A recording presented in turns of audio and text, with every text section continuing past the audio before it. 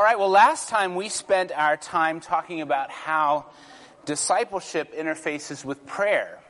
We talked about why prayer is absolutely necessary as we seek to do spiritual good to one another, because we can't actually achieve the things that we seek in our own lives or in the lives of others, right? I want to do Damien's spiritual good. I want him to grow in the grace and knowledge of our Lord Jesus Christ. I have no power to compel that to happen. So I have to be in prayer for Damien as I want him, because only God can do the work that we need to have done in each other's hearts. And so I need to pray for my own heart, and I need to pray for the hearts of those whom I'm seeking to minister to. And remember, this whole class is about how are we coming alongside our brothers and sisters in order to do them spiritual good, because that is what God would have for us to be doing, which more on that in the sermon. That's the big picture. But so we talked about a number of things with respect to prayer last week. Today we're going to talk about how to help one another pray effectively. Not just pray with logistics, what are the logistics of prayer, what are the reasons for prayer, but how to pray in a way that it's going to be effective. How do we know? I think we find it so hard to pray that I want to spend I don't know about you, I want to spend my time in prayer praying for things that I trust that the Lord will answer with a yes. I don't want to spend a lot of my time praying for things that he won't necessarily answer with a yes. Now, I'm going to caveat that in a little bit, but I want us to be praying effectively, and we want that for one another. So, what do we do with this big question that's kind of the biggie in the big elephant in the room? What about the idea that, well, God doesn't always seem to answer my prayers? God doesn't always answer our prayers exactly as we hope or desire. There's a number of reasons for this. Sometimes we pray with wrong motives, and God shows his kindness to us by not granting us our selfish desires. What's the main passage that we would look at to that? It would be James chapter 4, verses 2 and 3. You have not because you ask not. There's a tomahawk right to the forehead. Why do we have? We do not have because we do not ask. But then he goes on. You ask and you do not receive because you ask for wrong motives, that you may spend it on your pleasures. So not only were the Christians that James was talking to not praying and therefore not receiving, they were praying sometimes, but they were praying for things that God wasn't willing to give them because their motives were twisted, and they were seeking just for God to give them resources to spend it selfishly. So that's sometimes why the Lord doesn't answer our prayers, and that is a grace to us, that he would say no to requests made out of our selfish desires and motives. Prayer is not merely about us getting what we want. There are bigger issues at hand. God's glory, the fulfillment of God's will, and the proclamation of the gospel, just to name a few. So sometimes we need to wait for God's response. God asks us to wait for an answer because his timing and the timing of his answers are very different from ours. Your expectations make a big difference in how you pray and what you expect from your prayers. You'll disappoint yourself with wrong expectations. Eric, I'm a little hot. Can you turn me down? Align your expectations around God and not around yourself, and that way your expectations are in keeping with reality. We expect God to be faithful, but on his timing, not our timing. Because we have to remember, it's God who's in charge, not you, not me. God is in charge. Okay, so what about encouraging one another to pray effectively? How can we encourage one another to pray effectively? Number one, we have to recognize that prayer is for the glory of God. So we ourselves meditate on that reality, and we help one another meditate on the reality. Prayer is for the glory of God. This is a quote from a resource that I greatly commend to you, Calvin's Institutes, It's right here. Calvin's Institutes, Book 1 and Chapter 20 is a long exposition on prayer, but it's actually short enough that you could go through it. Right? It's not Calvin's Institutes. It's his one chapter on prayer, but it's in depth. It is tricky. We're going to go through this extended quote in a bit of detail. So, get your listening ears on. But after we have learned by faith to know that whatever is necessary for us or defective of us is supplied in God and in our Lord Jesus Christ. Okay? So we've learned by faith that what we need and what is defective in us is supplied how? From what source? From God. And in our Lord Jesus Christ, in whom it has pleased the Father that all the fullness should dwell. Because we understand that we may thence draw as from an inexhaustible fountain. So what are the resources that are available to meet our needs and our deficiencies? How extensive are those resources? Inexhaustible. Our great need, his inexhaustible resources. It remains for us to seek and in prayer implore of him what we have learned to be in him. He has the resources. We learn to implore him for those resources. To know God as the sovereign disposer of all good, inviting us to present our requests. If we know God has what we need, and he invites us to present our requests, and yet to not approach or ask him, we're so far from availing us. So to know God's resources, to know our need, to know that he invites us to pray, and not to pray, is so far from helping us that it were just as if one were told of a treasure and were to allow it to remain buried in the ground.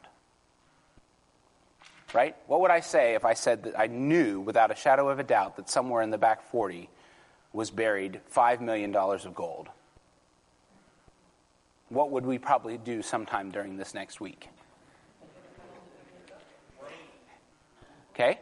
Would it avail us anything to leave that on the table? No. Okay. Accordingly, Calvin says, we see that nothing is set before us as an object of expectation from the Lord, which we are not enjoined to ask of him in prayer. God doesn't, in other words, give us any expectation, any good thing does he hold out for us in the Scripture that he doesn't tell us to ask for it by prayer. So true it is that prayer digs up those treasures which the gospel of our Lord discovers to the eye of faith. So our eye of faith sees the good God has promised and realizes that God's means for us to get it is by prayer. And really, there aren't any treasures available to us in Christ, but are treasures that he enjoins us to ask him for.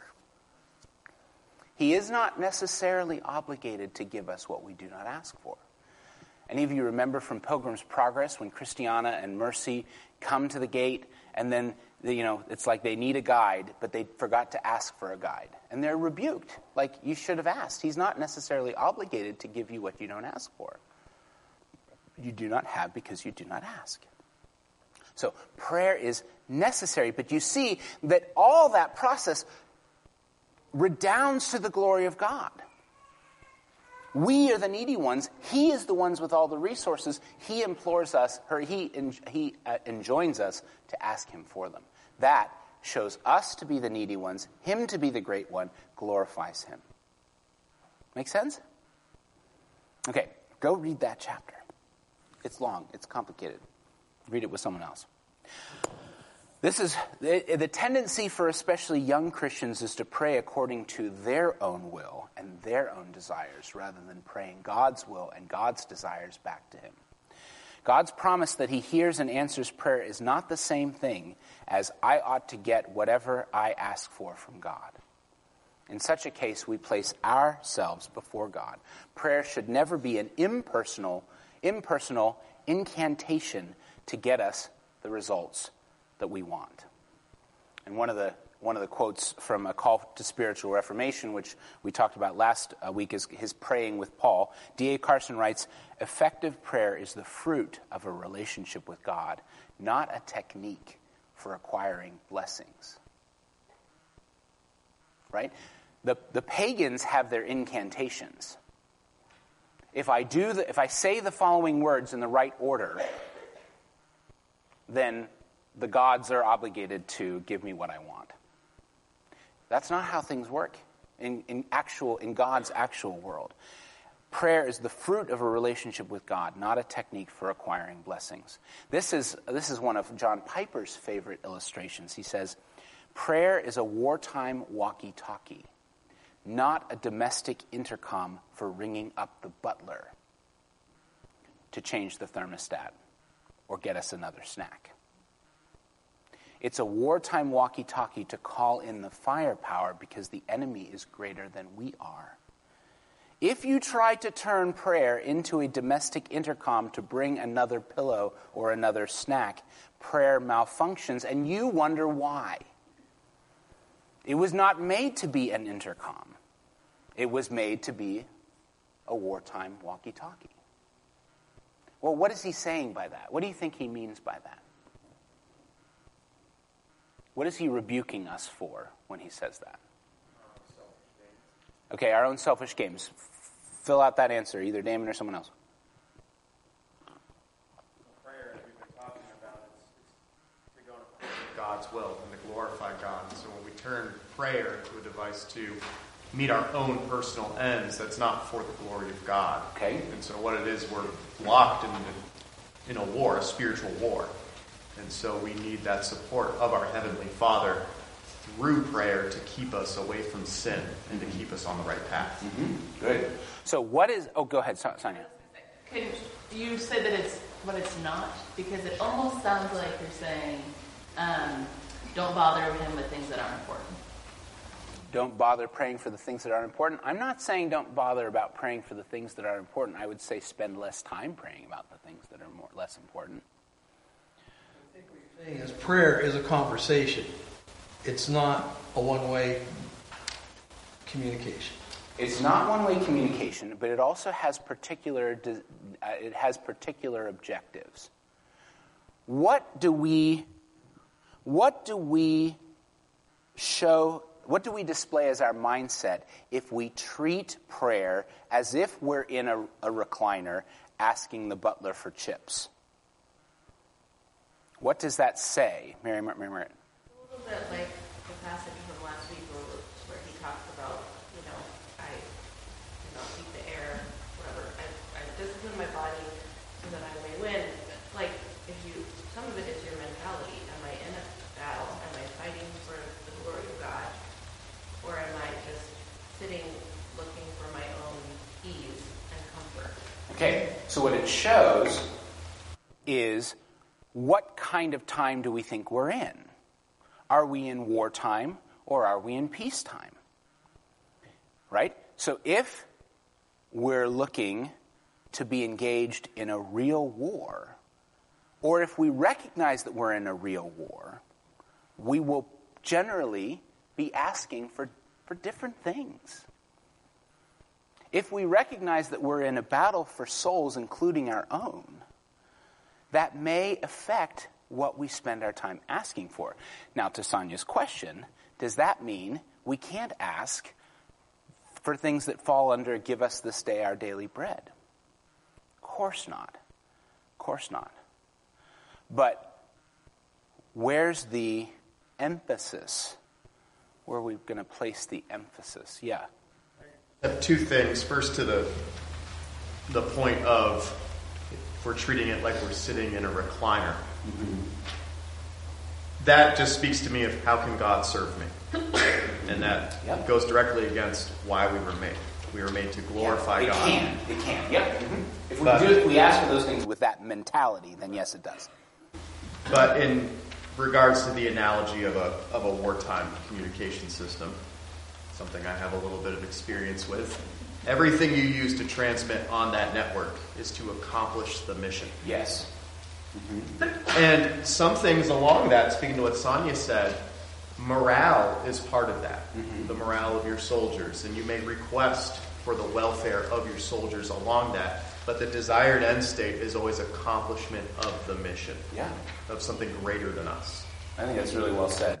So to that end, Sonia, you could see how, and Lord, sorry, just because I know you're saying, Lord, allow my kitchen, to come to its to come to its completion, right? And Jim working to get you that kitchen, not because the kitchen is the be all and end all, but because that's going to overall be looking for, to further the larger mission, right? So we it's not that, we do live here. We don't live in heaven yet, which means we are able. But what were you thinking when you kind of asked the question, less important things? What kind of things? Well, I think if I took that little analogy, that John Piper analogy, I might be tempted to think, I don't want to bother God with this. And I already kind of have this mentality. But what's like this? I don't know, small things, I hope that, or I'm trying to think of an example, but I hope I find my keys. Maybe a little later than that, but maybe my child, I always pray that he would protect them at school against certain things that could happen, but in the grand scheme of things, there's a lot more important things than that. Or okay, let's hopefully give us a bit of hope. What about the prayer, Lord, my children are going to school today. Protect and bless them and help them to have, right? I would argue that that's not those aren't lazy boy requests, because you're praying for them and for their hearts. And that's that can come with the recognition that they're in deep spiritual danger, as we all are. But unbelievers are in one kind of spiritual danger. Believers are in a different kind of spiritual danger. When we pray for protection and for our children to do well in a particular context, that's not. I would put that in the category of things that God is deeply concerned about, as part of the things on the wartime footing. So maybe recalibrating what is a kingdom-minded prayer. I don't know. I don't want to go further than you're actually asking Aaron. The only other thing that I was thinking about along this line is that we have at our disposal the inexhaustible resources of God. Right? We are praying to Him and asking Him for the things that are on our hearts. One thing that we can recognize when we're asking for things that may be superfluous or morale-based things maybe, or something like that. We just have to sometimes we just need to calibrate what our expectations are of a response. There are things that we can ask for that are perfectly fine for us to have, that God may choose not to give to us because it's for our good. Either because we're asking with wrong motives, or kind of the things we were talking about before, or God's just that's a fine request, but it's just not best for you right now.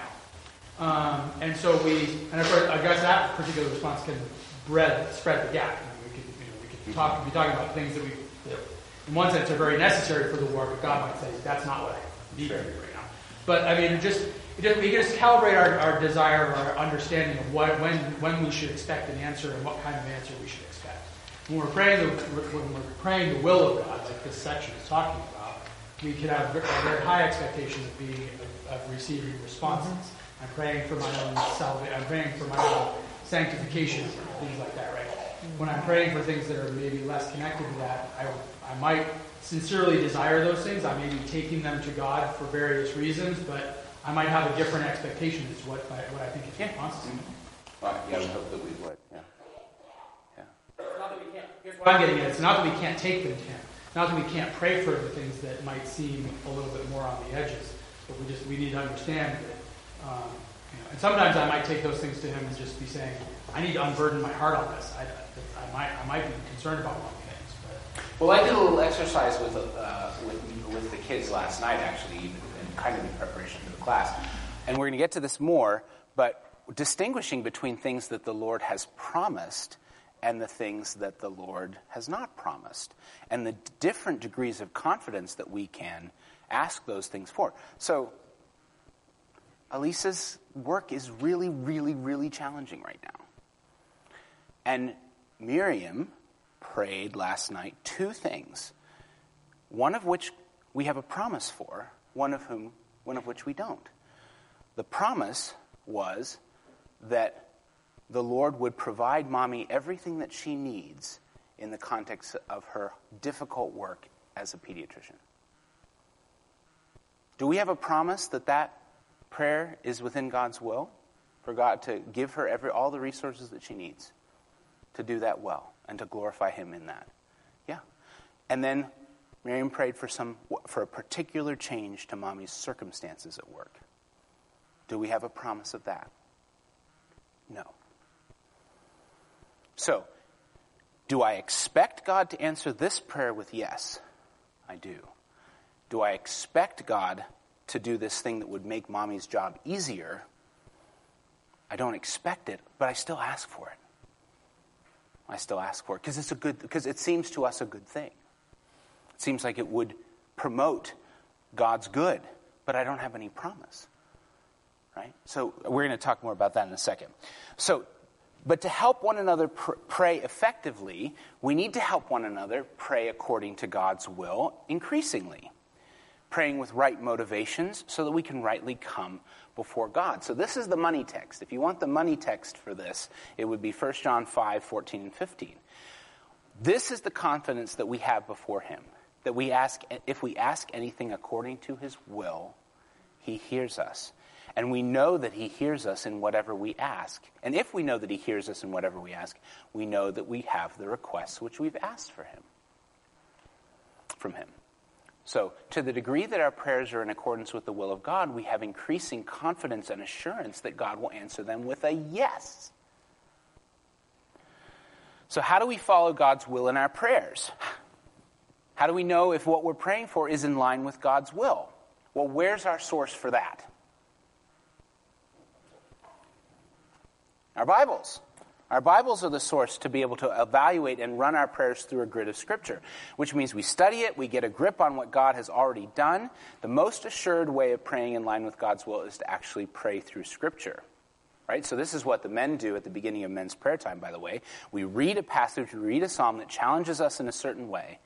And there's several ways that we respond to that passage. And a simple way to do this is to pray through the passage of Scripture, making the words of Scripture your own words, praying God's thoughts back to Him. Right? That is a way to align our prayers in accordance with God's will, to pray His own thoughts, His own words back to Him. And that we can also pray that God would help us to grow and change according to what we see in the passage. Or we can offer a prayer of thanks for a certain truth that's there in the Scriptures. And those prayers we know are tightly aligned, tightly bound in with what we know to be God's will. Now, here are the 3 things. If you look here are 3, bottom of the left page, 3 things where we can pray with confidence and assurance and know that what we have is going to be in line with with God's revealed will. Number 1 would be God's promises.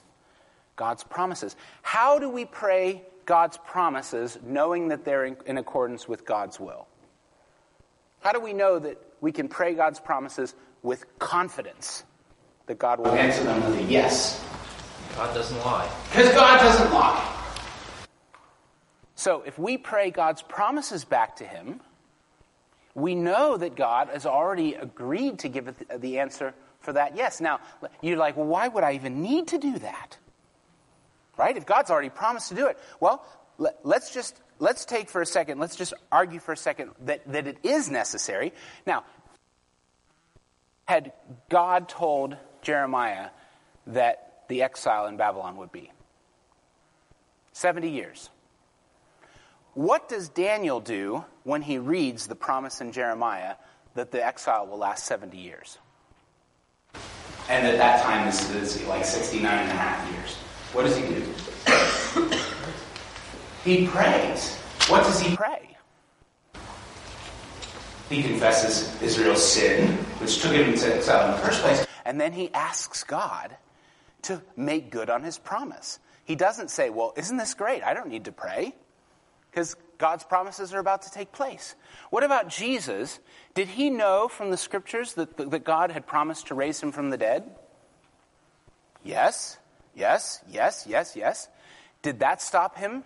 What do you think he spent a lot of his time praying for in the context of his 3-year ministry? Did he God's already promised this? No, he, with loud crying and tears to the one able to save him from death. So the saints and our Lord Jesus himself never take God's promises as an excuse not to pray. They say, this is something I can lean into.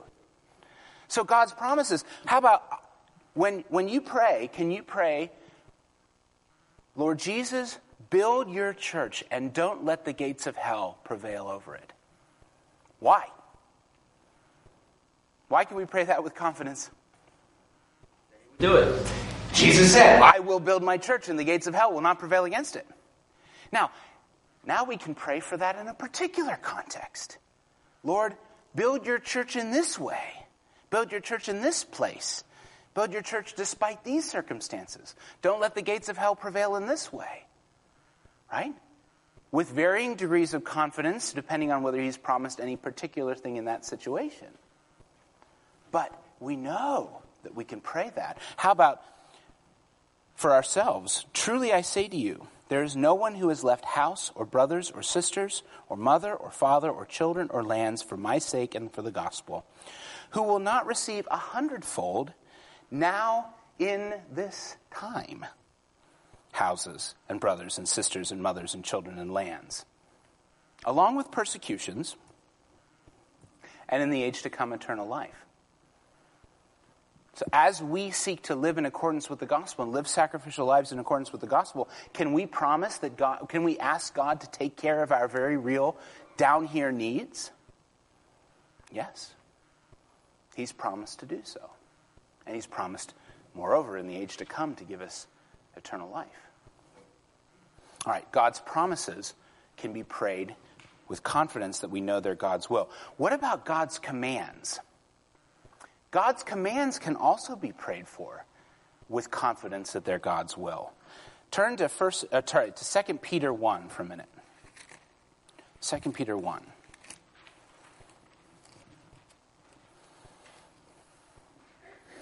Verse 3. You'll get there. I'm going to start just for time's sake. His divine power has granted to us all things that pertain to life and godliness, through the knowledge of him who has called us to his own glory and excellence, by which he has granted to us his precious and very great promises. Why did he give us the promises? So that through them you might become partakers of the divine nature, having escaped from the corruption that is in the world because of sinful desire. Okay, so there's tied to the promises. But now go on. Here's a command in verse 5. For reason, make every effort to supplement your faith with virtue, and virtue with knowledge, and knowledge with self-control, and self-control with steadfastness, and steadfastness with godliness, and godliness with brotherly affection, and brotherly affection with love. For if these qualities are yours and are increasing, they keep you from being ineffective or unfruitful in the knowledge of our Lord Jesus Christ. Based on that, what do we know are some things which are within God's will?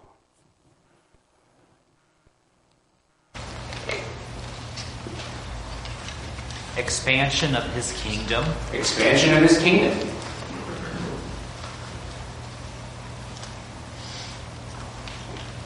You can pray that with confidence.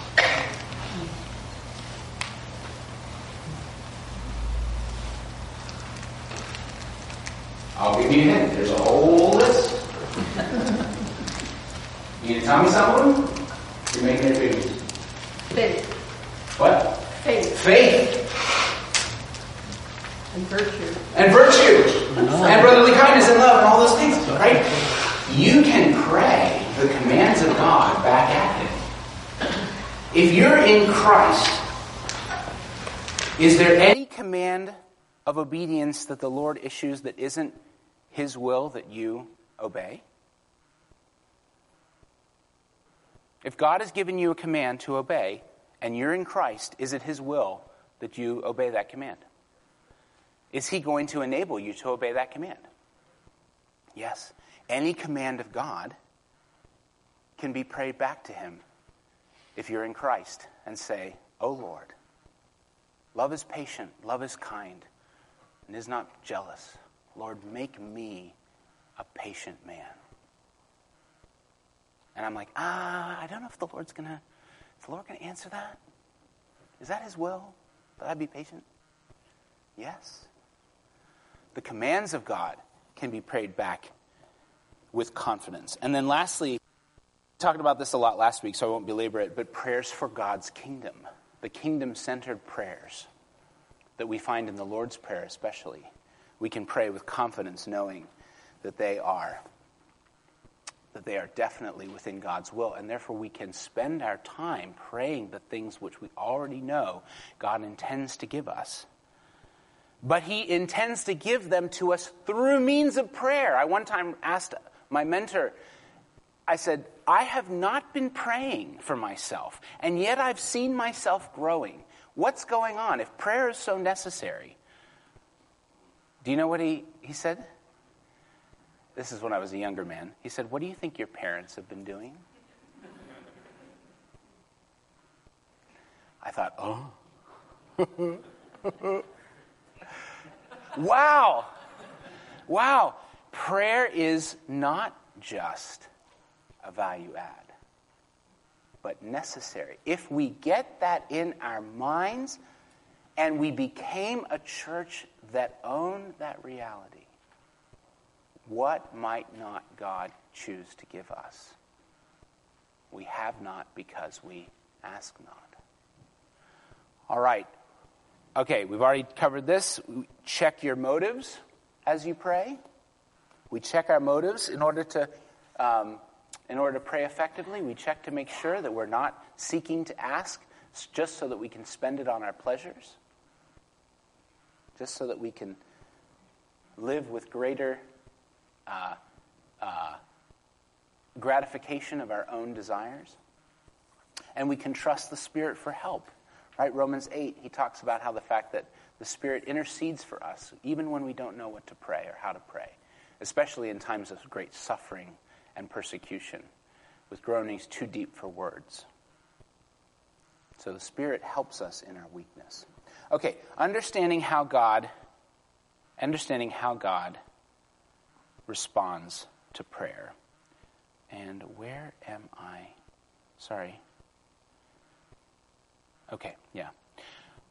Well, our foundations for how God responds to prayer, our foundations when we look at that is we understand God is great and God is good. These are the two stakes in the ground that we need to hold on to as we go to God in prayer. God is great and God is good.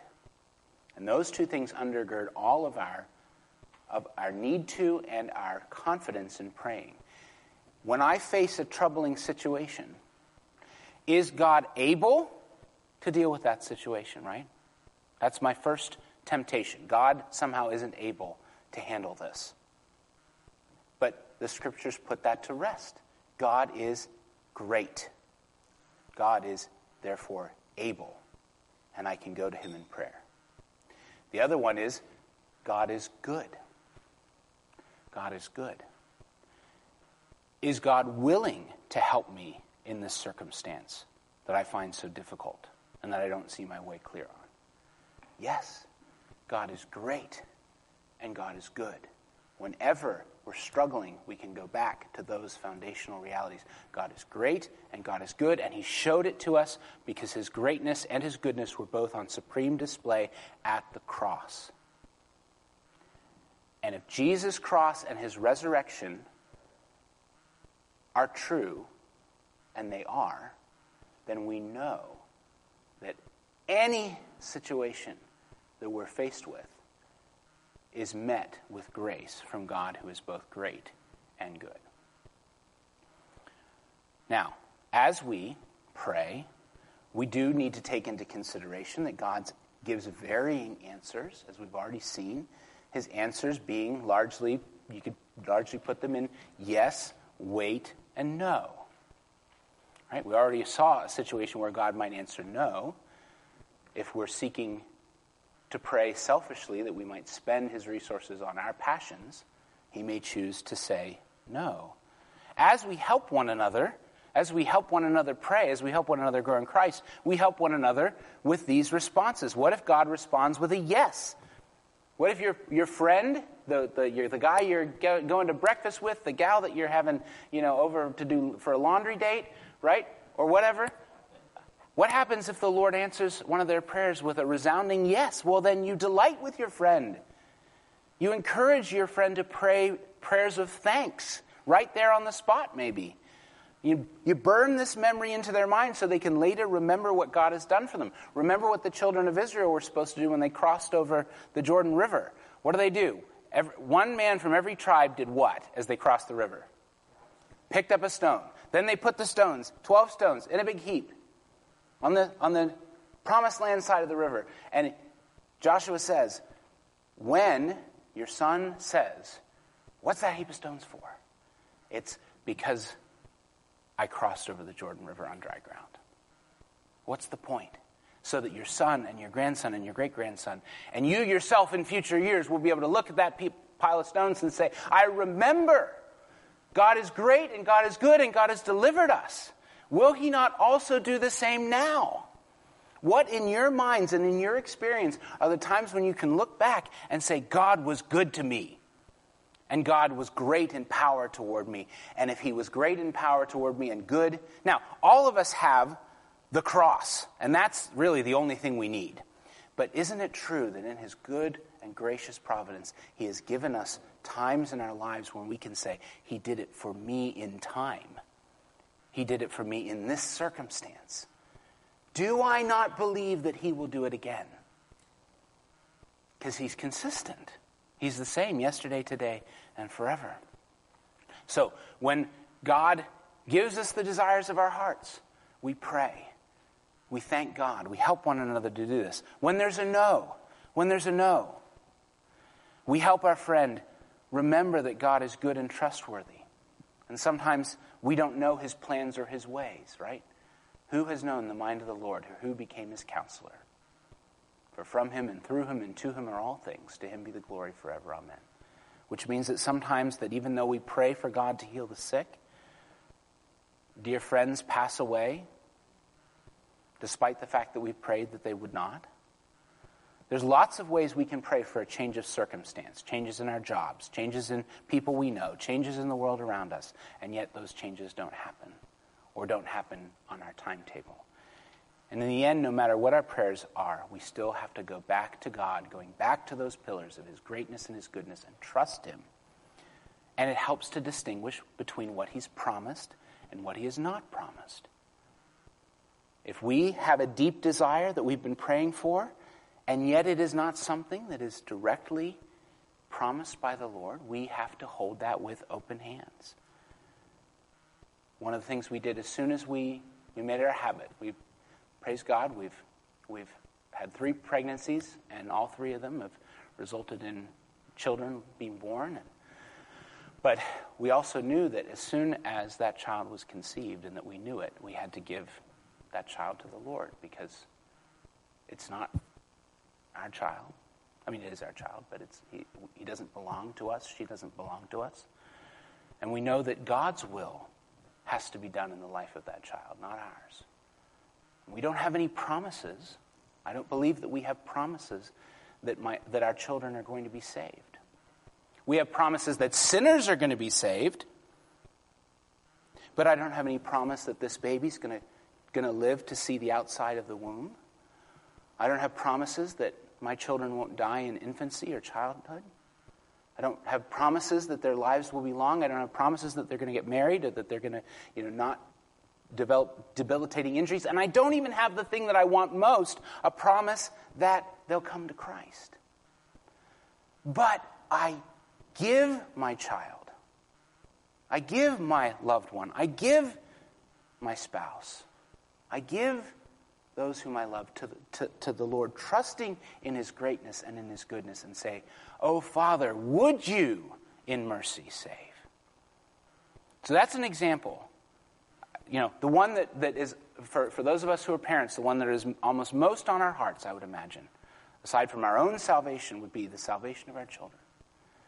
That is something we do not have an explicit promise for, but it is still a good and right thing to pray, and is in accordance with what we know of the character of God, that he's merciful and he loves to save sinners.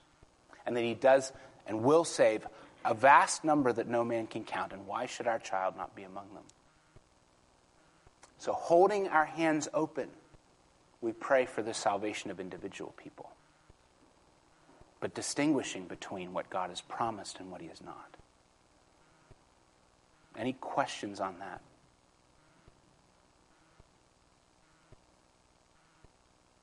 Okay. And what about when the answer is wait? What if the answer is not yet? Hold on. In those cases, he calls us to persevere. Remember the persevering widow in Luke 18, right? She keeps going back to the unrighteous judge. And Jesus says, or Luke says, Jesus told this parable so that they would persevere and not lose heart. We keep going. We keep beseeching the Lord. How many of the Psalms are, "How long, O Lord? How long before you give me justice? How long before you give me deliverance and salvation? How long before I see your face again?"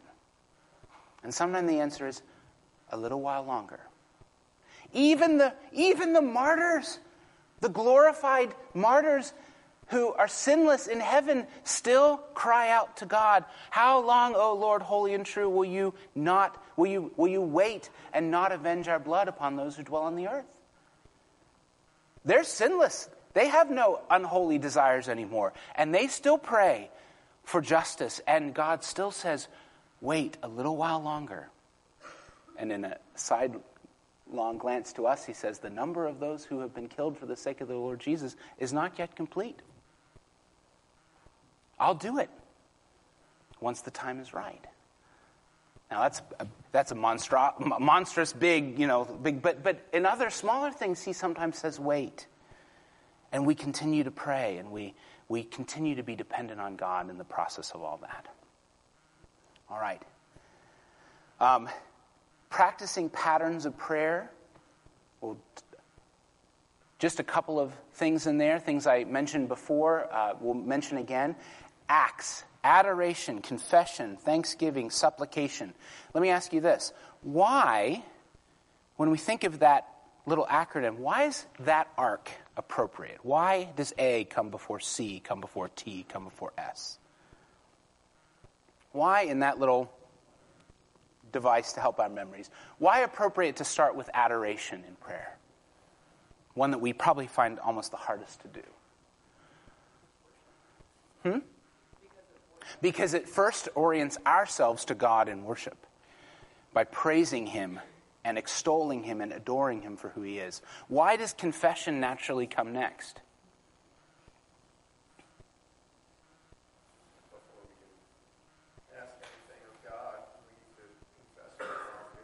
Okay, so it's a prerequisite, really, realistically speaking, before we go to him with our requests. Why is it appropriate that it goes after adoration?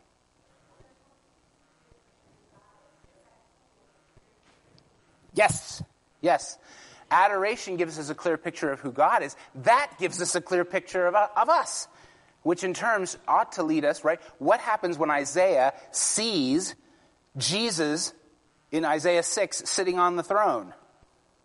Having a clear picture of God gives him the awareness to say, "Woe is me, for I'm undone. For I'm a man of unclean lips, and my eyes have seen the King, the Lord Almighty." Ask me later why I think that's Jesus. John 12. So adoration, confession, thanksgiving, right? In light of who God is and who we are, we look at what God has given us and we give thanks for all that he's given us. Different from adoration, which is really kind of talking about God for who he is without respect to who we are. But now, oh my goodness, has he not been gracious to us and ought we not give him thanks? And we finish by praying our needs. all the things we need and feel that he must give us because of his inexhaustible resources. Right? That's just one way. It's not the only way to pray, but it's the way we model our service after that, really, kind of, in just an appropriate way. And again, you want to practice this with somebody else? Work through praying the Lord's Prayer with someone. What if just you and another guy or another gal sat down and took the 6 petitions in order and prayed for those things for a period of time? For 30 minutes. Take 30 minutes to go through the 6 petitions. Helping your heart be framed in a way that's according to His will. And then praying through Scripture. If you want a good example of that, men, you can come into men's prayer. Cheryl, do the women do that as well? Yeah, so men's and women's prayer. If you want to know more about that, come to a men's or women's prayer session and get more, or do it with someone who's already done it. But let's be praying together. Let's be helping one another pray. I need your help. Let's pray. And let's actually just expect God to bring his inexhaustible resources to bear on our church and on those we love and on ourselves as a result. Okay, sorry we didn't have time for questions, but let me pray. Our Father, we acknowledge that we don't see you as the treasure that you are and your resources as the treasure that they are. And therefore we don't come to you in prayer and we don't ask for them. And we have to believe that we're the poorer as in our own sanctification, in our church's mission, in the health and robust pursuit of Christ in our church. We have to believe that we're the poorer as a result. Lord, let that actually drive us to action. Lord, may we not continue as we are. May we be able to look back a year from now and say, we took progress. There was movement. Our hearts are more inclined to God, and our lips are more open to praying to him. Lord, don't let it be same old, same old, same old. We pray in Jesus' name. Amen.